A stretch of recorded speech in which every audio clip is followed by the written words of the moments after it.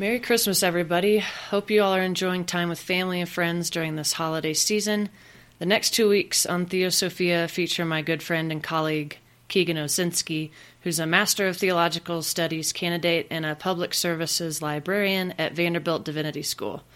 Today, in part one, Keegan and I talk about her tradition, the Southern Nazarene Church, and growing up as a rebel spirit in her home state of California. Welcome, Keegan. So you are originally from Los Angeles? San Diego. San Diego. That's different. Yes. That is different. Okay, so you were born and raised there, and you went to undergrad out there too? Yeah. Yep. So I was born in San Diego. I grew up mostly in Temecula, which is more inland and north. It's like halfway between LA and San Diego, but in the desert. Mm-hmm. / wine country. There's like a bunch of wineries out there. So that's where I grew up, suburbs. Sounds like a terrible place to grow up. Yeah, like there were like hot air balloons in the sky every morning when I drove to school. Oh my goodness. Actually, it's kind of funny. My parents moved out there when I was like 6 months old. So I was born in San Diego, and then my parents moved out there. And when they moved there, there was one stoplight in the whole city. It was just small, like they were starting to build all the tract homes and stuff of like, the SoCal suburbs. But it was still really new.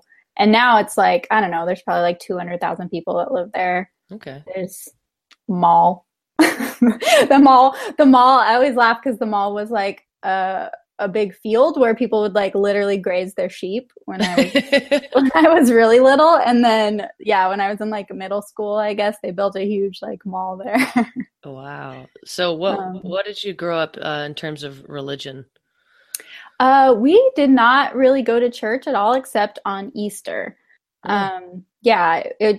just didn't, it wasn't really a thing. I like to joke that because we only went on Easter, like I didn't understand like, oh, Jesus rose from the dead. Like that's literally all I knew. I didn't know like why he died or any of that stuff. Like they rolled away a stone. Like he was behind a stone. whatever. Well, I mean, that was, the most important part. The other stuff was, whatever. Well, and like, I obviously knew just like culturally that like his birthday, Christmas was his birthday, but I didn't know until I was in like high school, maybe, that people went to church on Christmas.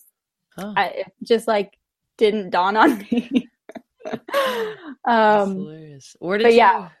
We started going to church when I was in like middle school, I think, and high school and stuff. I went to like youth group, and all my friends were in the youth group, so I started hanging out with the youth group crew. Was that a Southern Nazarene church? No, so I never heard of the Church of the Nazarene until I went to college. So I went to college at Point Loma Nazarene University in San Diego. Now I got to interject. Do you know that I thought about playing softball there? Oh, really? Because the softball field is like right there on the cliffs by the ocean. That's literally the only reason. I sent the coach an email and I was like, hey, whatever. I'd love to come check it out. And I don't even think they gave much money. And I was like, good try, Sarah. Like, I mean, it obviously ended up okay for me, but I thought it would have been cool to play softball like on the beach. Anyways, a lot of people did. Like a lot of people do. Like our softball field, our baseball field, like right there in the track too. It's like on the ocean, the track. Yeah, it's beautiful. Mm-hmm. My freshman dorm room actually had an ocean view. Oh my God. When I worked in the library, in my office, I could see the ocean. Like, God, I don't know why did I leave that? Why? Seriously. But yeah, so it's a Nazarene school. The Church of the Nazarene has like 9 universities in the United States, I think, including Trevecca, which is here in Nashville. We have one in Oklahoma City too. Yeah, which one is that? Southern Nazarene University. Yeah. SNU.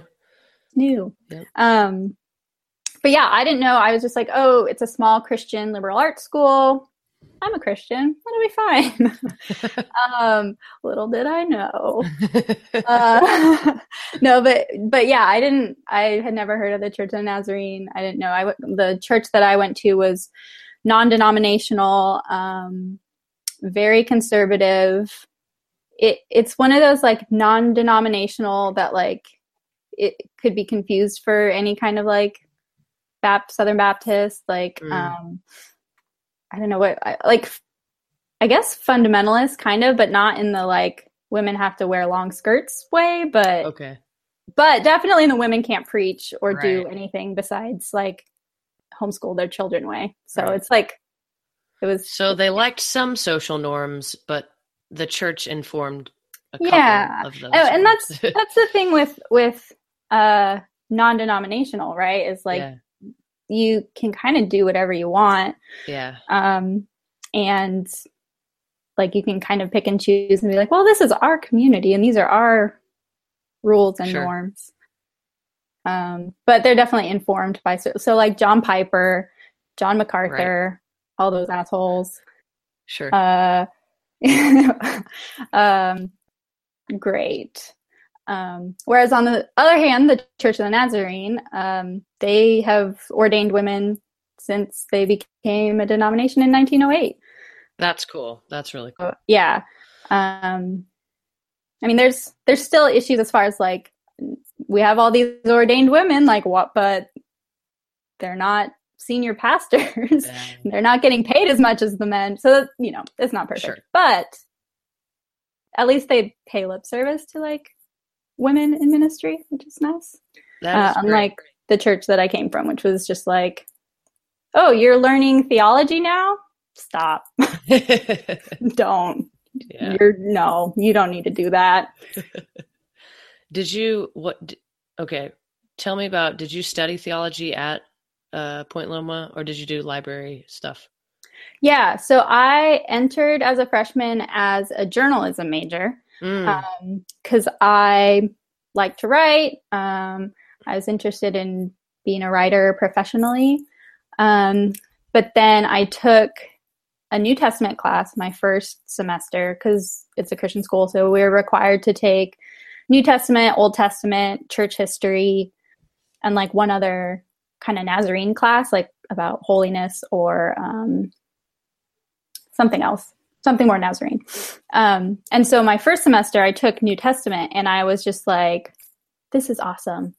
What, like everything I was learning, I was like, I've never heard this before. I've never like thought about the Bible this way.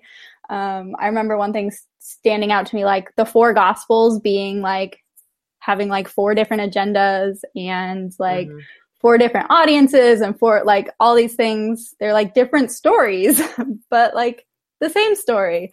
And I was just like, I've never heard this before. It's awesome. I want to learn more about this. So in the spring semester, I changed to philosophy and theology. I didn't do biblical studies because I didn't want to take a language. I was afraid of Hebrew and Greek. So I was like, let's not do that. I ended up taking 3 semesters of Greek anyways, because I'm an idiot. But yeah, so I switched my major to philosophy and theology and I did that. I think I did a writing minor still. So I still did a lot of writing classes. But yeah, I graduated in December of 2010. Excellent. From Point Loma. Did you join the Nazarene Church while you were there? Kind of. So as I mentioned, the church that I kind of grew up in before I went there was awful.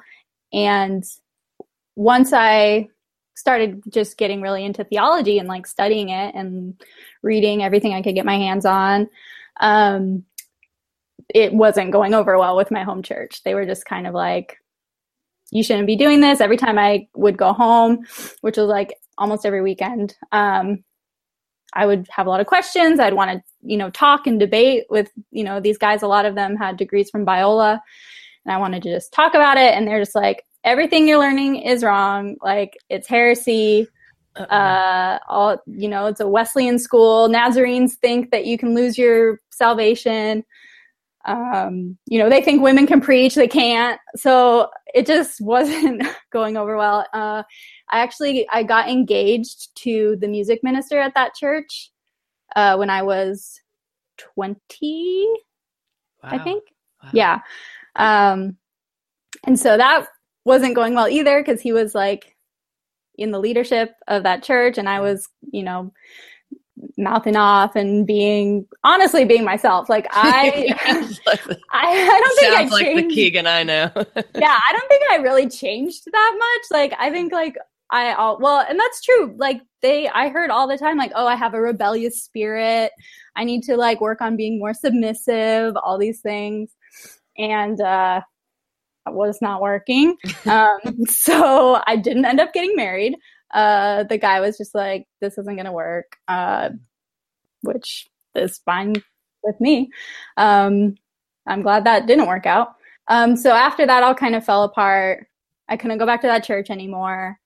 The Church of Nazarene was where I kind of was welcomed in. All my professors in school and like some friends and people I worked with in the library, like, you know, the Nazarene circles are pretty small, and the Nazarene school, a lot of people are involved in the Nazarene church. And so I had a lot of relationships there, and they were like, yeah, you're welcome here. We like you. Like, we like that you're smart. We like that you are fiery and have a rebellious spirit. Like, that's okay. Like, that means like you can do stuff here.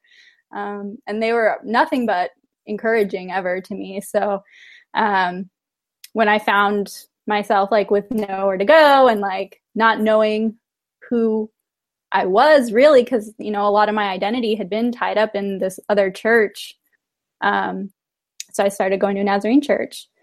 So I think that was in like maybe the winter of 2010, 2011. Mm-hmm. I started attending a Nazarene church, Mid-City Church of Nazarene. And then later I was part of a church plant, a Nazarene church plant in San Diego called Genesis. And but I didn't become a member until I moved to Nashville. I had some weird feelings about like church membership. And I don't know, maybe I still do, but it meant a lot to me to finally like become a member of the Church of the Nazarene. Yeah. Because the Church of the Nazarene had become my home. And so like it meant a lot to me to be like, no, this is where I'm going to be. Mm-hmm. You know, I don't necessarily agree with everything, but that doesn't matter to me as much as just the loyalty of being like, no, these are my people. Yeah. So this is where I'm going to be. So that's what I claim. That's cool. I don't know much about it. I grew up going to the basketball camps at Southern Nazarene University here in Oklahoma City, but I didn't really know much. And I see, you know, you tweeting about going to conferences or keeping up with Nazarene things, and it's always interesting to me to learn about my friends' denominations and how they, you know, intersect with mine or don't, or what's different. Is there anything big theologically that I should know about or people should know about? Like a little sales pitch about why Southern Nazarene's cool? Well, I wouldn't go that far. I know that sounds bad, but it depends. So it is kind of weird, and it's been kind of a learning experience from just like the openness and hospitality and welcome that I've felt from Nazarene folks in the Nazarene Church in California in a university setting, as opposed to the denomination at large. Or the denomination in the South or the Midwest, where it's much more concentrated. And like just learning a lot of background that I didn't know when I first started, you know, meeting people and getting involved. The main thing is, the denomination was born out of like a combination of Methodism and the Azusa Street Pentecostal revivals. So it's kind of like a mashup of those two things. So you have the really kind of free-flowing evangelical congregationalism. So it's very much local church oriented. So like that's why the church I go to here in Nashville is a lot different from like the other like 8 or 12 Nazarene churches in Nashville. Like I could go to another one. Another joke I make a lot is like, oh, you could just like pick up 2 Nazarenes in 2 different churches and just swap them on Sunday morning, and they might not realize they're still in a Nazarene church. 'Cause it can really vary that much. Mm-hmm. So you have a lot of like hardcore, like evangelical folks, you know, altar calls. There's still a lot of like preaching revivals and stuff. And like all of that is totally foreign to me because I didn't really grow up with that. And I'm still like fascinated by camp meeting. They still like a lot of them have like district assemblies in the summer. Well, ours is ours is in the spring. I don't know, but they do like revivals and like camp meeting preaching where it's like you have a preacher like in the morning, in the afternoon, in the evening.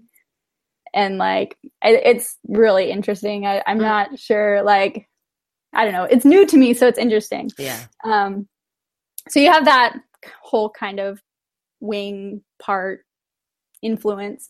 And then you have like Methodism. So it's very Wesleyan. So it's John Wesley, Charles Wesley. You got that kind of like, what am I just thinking of? Like a focus on spiritual practices. So John Wesley's big on Eucharist, on like small group kind of meetings for like accountability and stuff like that. You have like John Wesley's very like revival preaching kind of stuff. You have that on that side too. And then you do have like a kind of sacramental bent with Wesley because he was Anglican until he died. So that's still, you know, that kind of influence. So it's really, it's a weird denomination. Like I would never, if like you just like lined up all the denominations and were like, hey Keegan, pick which one you like, I would be like, what is that one? No. But just, you know, as a matter of coincidence or like divine providence, I don't know, that's where I am. So actually I use that a lot when people are like, why do you even stay in that denomination? Like, it's obviously not a good fit for you. I'm like, well, are you gonna argue with God? Like, God put me here. Like, do you not believe in providence? Come on now. But yeah, so it's definitely an interesting denomination. It's very small. I think there's 650,000 members in the United States. It's a lot bigger outside the United States now. I didn't mention there's a lot of like missionary work going on. Okay. So there's a lot of church planning and stuff happening outside the US, which is interesting because it's a US based denomination. There's a lot of weird like power dynamics with that and money stuff that's kind of fraught and I'm still learning about. But anyways, I could talk about the Church of the Nazarene all day long. You should like that'll be a different podcast. Okay. I don't want to take up all of our time talking about the Church of the Nazarene. Well, why don't you tell me why you want to be a theologian? I know you've started and you're almost finished, right, with your Master's of Theological Studies at Vanderbilt. And does your vocation in the library have anything to do with that, or how do those intersect for you? Yeah, so while I was in undergrad, I was studying theology, loving it. It was great. I was working in the library as a student and loved that too. And I was starting to get close to graduation, and I was like, what am I doing this for? Like, what do I want to do when I graduate? And I really love studying. I love studying theology. Like, I wouldn't rather do anything else. But I didn't really want to go straight into grad school and do the whole like PhD thing. I didn't want to be a professor. I always felt like I was too shy to like stand up in front of a class and like give a lecture. Like that sounds really scary to me. I don't want to grade papers. There's a lot of reasons I didn't want to be a professor. So, I was like, how could I stay in this academic world, but not have to deal with all of the bullshit? And I was like, I work in a library. I could be a librarian. That's genius. By the way, I love, genius. Well, and then it got better because I was starting to look up, how do you become a librarian? And I found out that there is such thing as a theological librarian. And I was like, what the heck? Yes, this job was made for me. And so it's great. So I went to library school. I was working full time in the library at Point Loma and then doing library school online, a master's of library science. And yeah, it's great because I can be involved in the research process, in teaching and education, in like helping students, hanging out with students, learning from students also. Yeah. I'm really interested in like collaborative scholarship. You know, there's so much of like academia that's like really like hoarder, like this is my idea, like you can't have it, don't look at it until it's done, and then it's mine forever and don't touch it. But I think it's just so much more rich when we work together and it's like, here's my idea, what do you think? And someone else is like, oh, that's great, but like, have you thought about it this way? Or like, let me put you in touch with this other person who's doing something similar, or let me put you in touch with this person who's doing something completely opposite, and maybe you guys can be conversation partners. And I think there's just so much more we can do when we like work together. And because research is such a vulnerable process, and I think there's not enough attention given to that. A lot of professors are just like, all right, write a paper. And that's it. Like, there's no, like, I don't know why, like, I guess it's like, well, I went through this as a student, so like, they should be able to figure it out on their own. There's no one teaching how to write. Like, there are people teaching how to write. I shouldn't say that. But I'm finding it to be a gap. A lot of people don't really know what they should do. Like, there are these expectations, but there's no one helping you get to those expectations. So I like that I'm able to do that. And then I'm also able to do that as a theological librarian in the context of religious studies and theology. I get to work with people in my own field, students in my own field doing things, and I get to use my own expertise in theology to help them out. And then I'm just always learning. So it's fun to be able to do that in an academic environment. Yeah.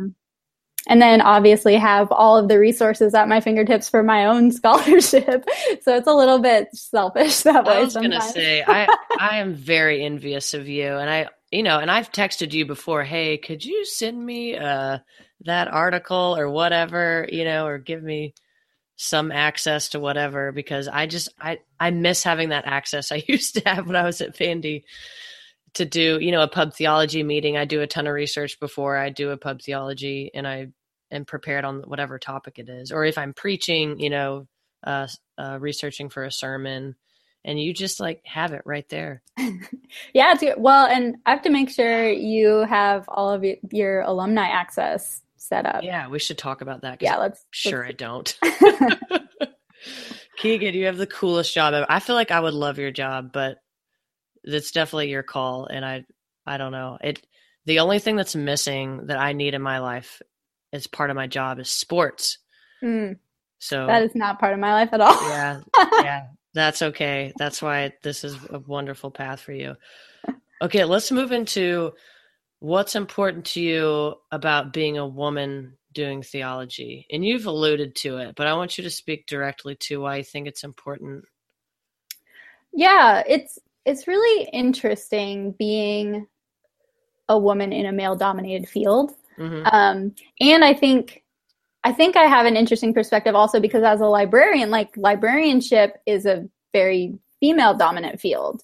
Right. But side note, all the administration in library world is still male somehow. Riddle me that. Anyways, so I kind of have like both sides. I am like definitely in a male dominated field in theology and a female dominated field in librarianship. And just seeing how conversations are different in those different fields when they're driven by different voices.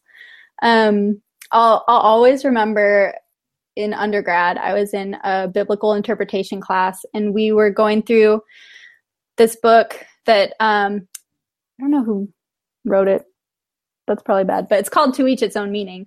It's a classic like biblical interpretation book. It's great because it just kind of goes through like, here's like historical criticism, feminist theory, like all of these different kinds of interpretation. And so we were kind of going through a chapter a week in this class, and we got to the week on feminist interpretation.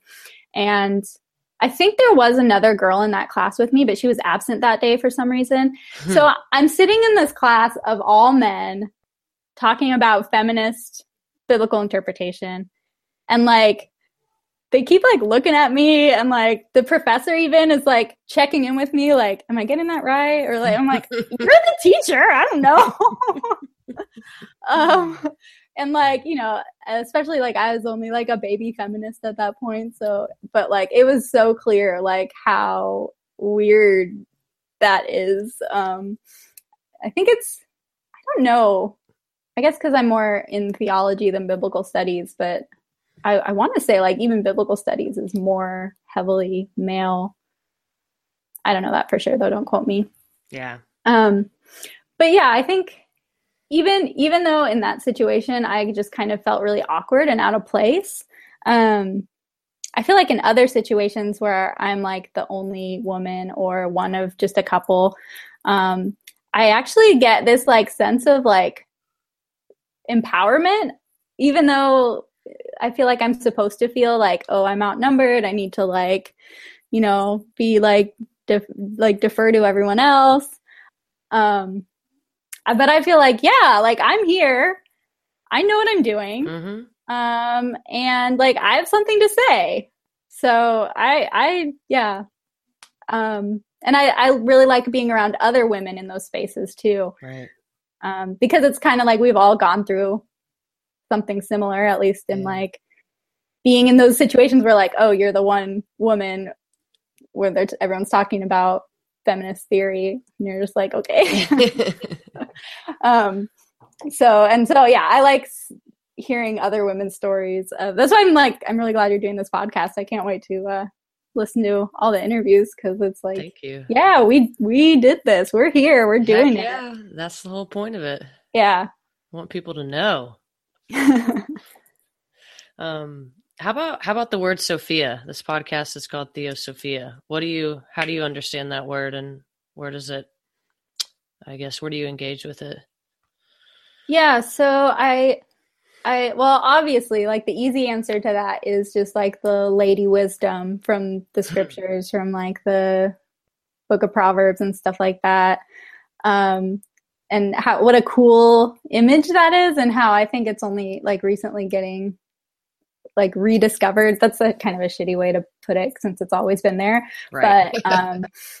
But I feel like it's getting more airtime now. That's stupid. That's a stupid. Hey, I am directly giving it more airtime. That is literally absolutely what I'm trying to do. So that's okay to say. Good. But yeah, so the other thing I think of, like, as far as wisdom and like female wisdom, is this idea of like practical wisdom and embodied wisdom. So like there's that dumb saying, like, knowledge is realizing it's a one-way street, and wisdom is looking both ways before you walk anyways. And it's like, yeah, it's like wisdom is knowing what to do at what time, like doing the right thing at the right time. And that's such like a learned skill. Sure. And I think for women, and it's weird, because you have this idea of like women being like more embodied or whatever, just because like from modernity and the idea of like the rational man, and like the passionate woman or whatever. Sure. But I think if you do think about wisdom, and female wisdom specifically, as being embodied, and like how you know what to do at the right time, I think there's something really interesting in that. And I think of like women healers, and like the tradition of like women healing through like herbalism and stuff like that, just like knowing the right combination of like herbs and like plants to like put together when someone's sick, and then it's like, oh, you're better. Like that's a mystery to me because I don't know anything about herbalism. But I can understand, that sense of just like learning over time through tradition, passing down that wisdom to, from grandmother to mother to daughter, like through generations of like, this is how we learned what works, what doesn't. Or like, even something like more relatable, I guess, would be like a family recipe. Yeah. Because we definitely have that in my family. That's good. My mom, I grew up every Christmas time. My mom would make this toffee, and she learned the recipe from her mother. I don't know if it goes back farther than that. It must. It should. I think so. Mm-hmm. But she would make batches and batches of this stuff and give it out for the holidays. And when I moved out and went to college, and then like eventually, I think I made my first batch on my own my senior year of college. Mm-hmm. And it was just like, it was so funny because I had the recipe, but when you're making it, part of what you do, so it's like butter and sugar and a little bit of water in a pot, and you just heat it up till it's like gets to like that candy heat, like temperature, whatever. Yeah. And so you just kind of stand there and watch it stir, and you stir it, you stir it, you stir it. And it's not even like, okay, you stir it for 10 minutes or you stir it until it gets to this temperature. It's like, there's a color